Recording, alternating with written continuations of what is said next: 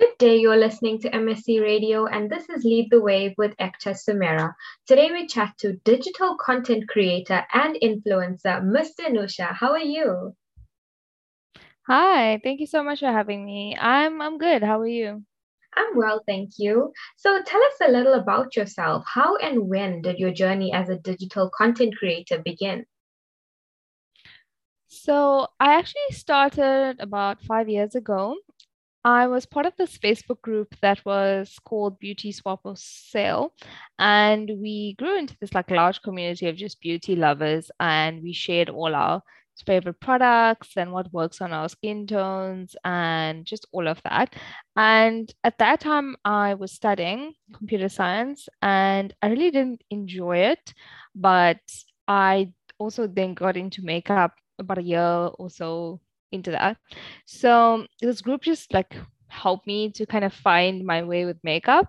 And that's where the love kind of came. Well, it came from myself and the group just enhanced it. And then people would ask me there, I would do some live videos with them and show how like my makeup routine look like and those kind of things. And then people were asking me um to share, what I use. And at that point, there wasn't so many blogs or brown girl blogs. So yeah, I think that's where it kind of started, and it's evolved into, something else. I don't really do much beauty anymore. I've changed my niche and that. But I always knew that I wanted to have a blog. I did have one in 2013 when I was traveling, but I didn't really have time. So yeah, I eventually got to it.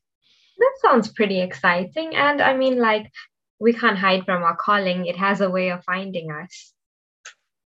Yes, yeah, no, definitely. I've changed niches and that. I think it was 2019 where began to change. So now I do self-care, and I do a bit of lifestyle with that. But yeah, I also think that, everything comes full circle. Definitely.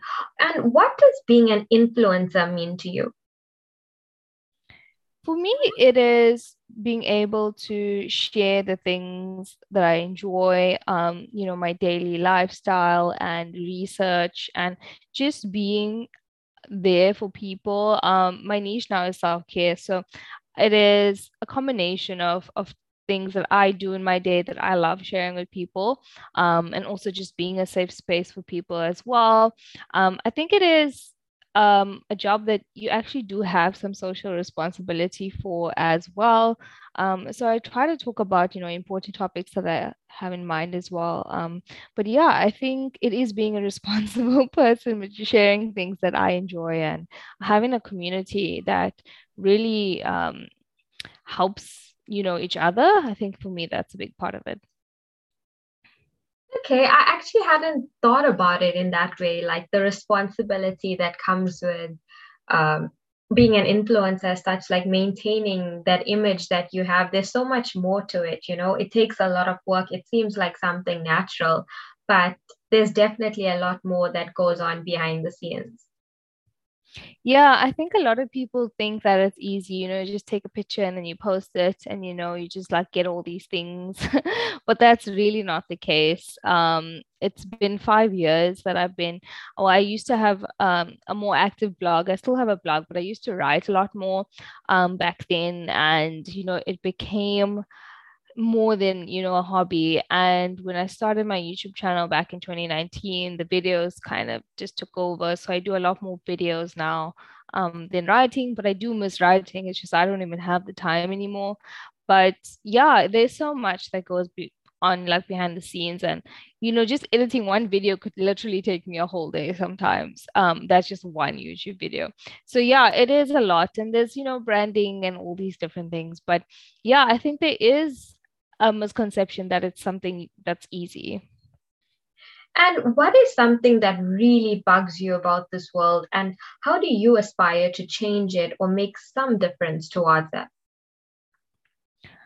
For me, it's that, women don't have the same privilege and kind of opportunities as men do. And I think it became much more prominent, in the recent years with social media. And that's when we started our podcast. It's about a year old now.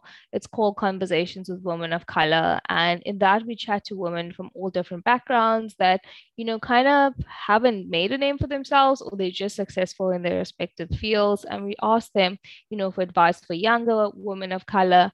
And we also let them share their journey, and hopefully that can inspire and create some kind of change, even if it is on a small scale. But I love also working with women-owned businesses and local businesses as well. So yeah, that's my little contribution, if you can say. Okay, and you help millennial women prioritize holistic self-care. Would you mind explaining that for our listeners with a vague understanding of what holistic care is?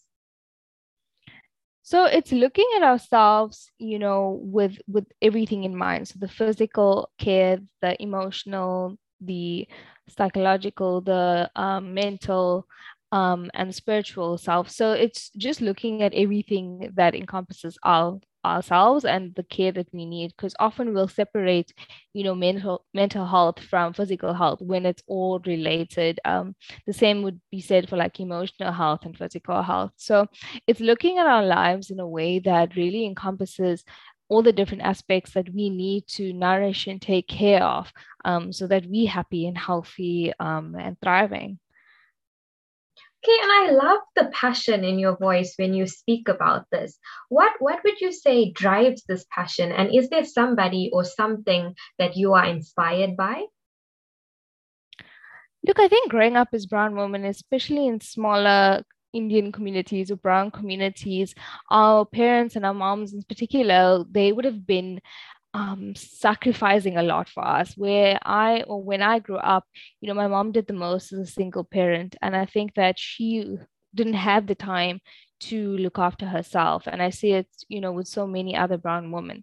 And that's not the life that I think we need to lead. And I think as millennials, we can kind of change that, and break that cycle. And I think for me, it just sparked in my life. It just became something that I really think that we need to emphasize, because um, if we don't take care of ourselves, how will we take care of others also? So, yeah, I think it's not a particular person, but I think as a collective, like coming from a brown community, that's really where, the entire idea of self-care kind of became more important for me, and through the things that I went through as well.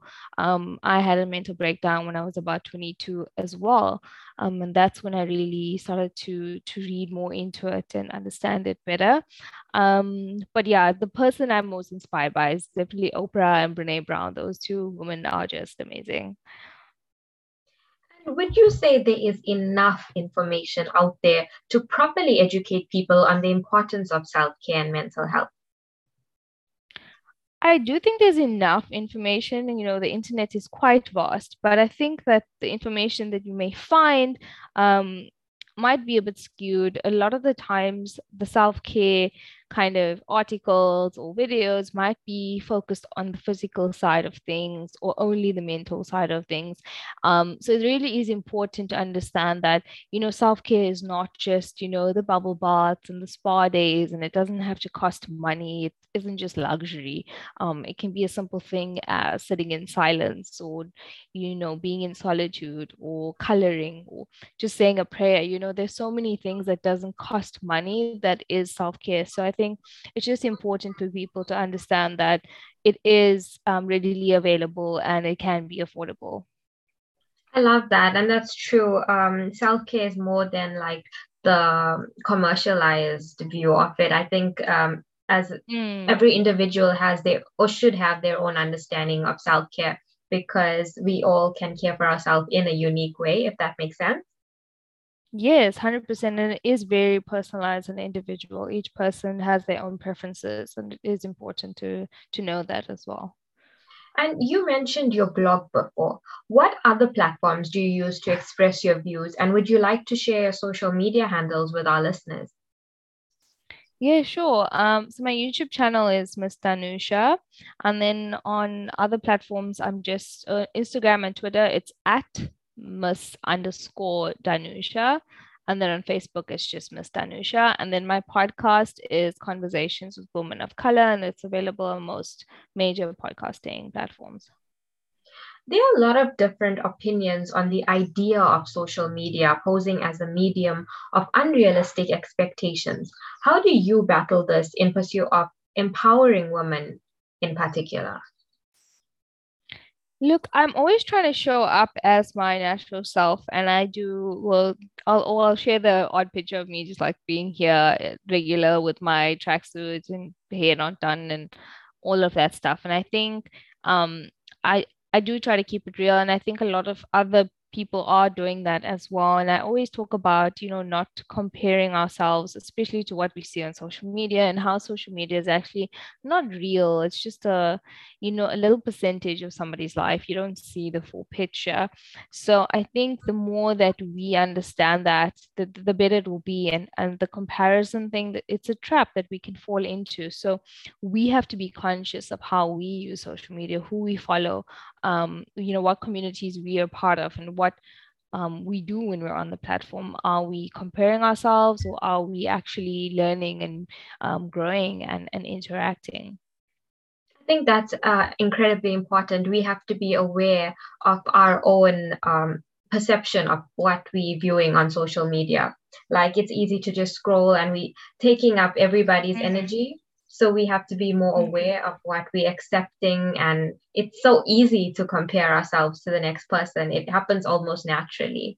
So yeah, awareness. Yes. I love that. Thank you. Go, would you like to share any advice with our listeners? Perhaps a few quick tips? Look, for me, if anyone asks about self-care, the first thing that I recommend is breathing.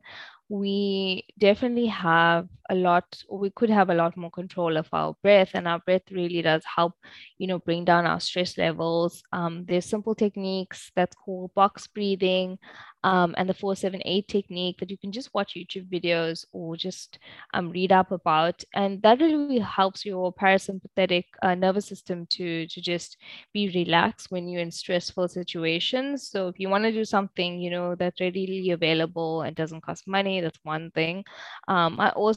I love meditation, and I think there's so many apps that's super useful for meditation. But most importantly is to, find the thing that works for you. What's your typical self-care? What does your ideal day look like?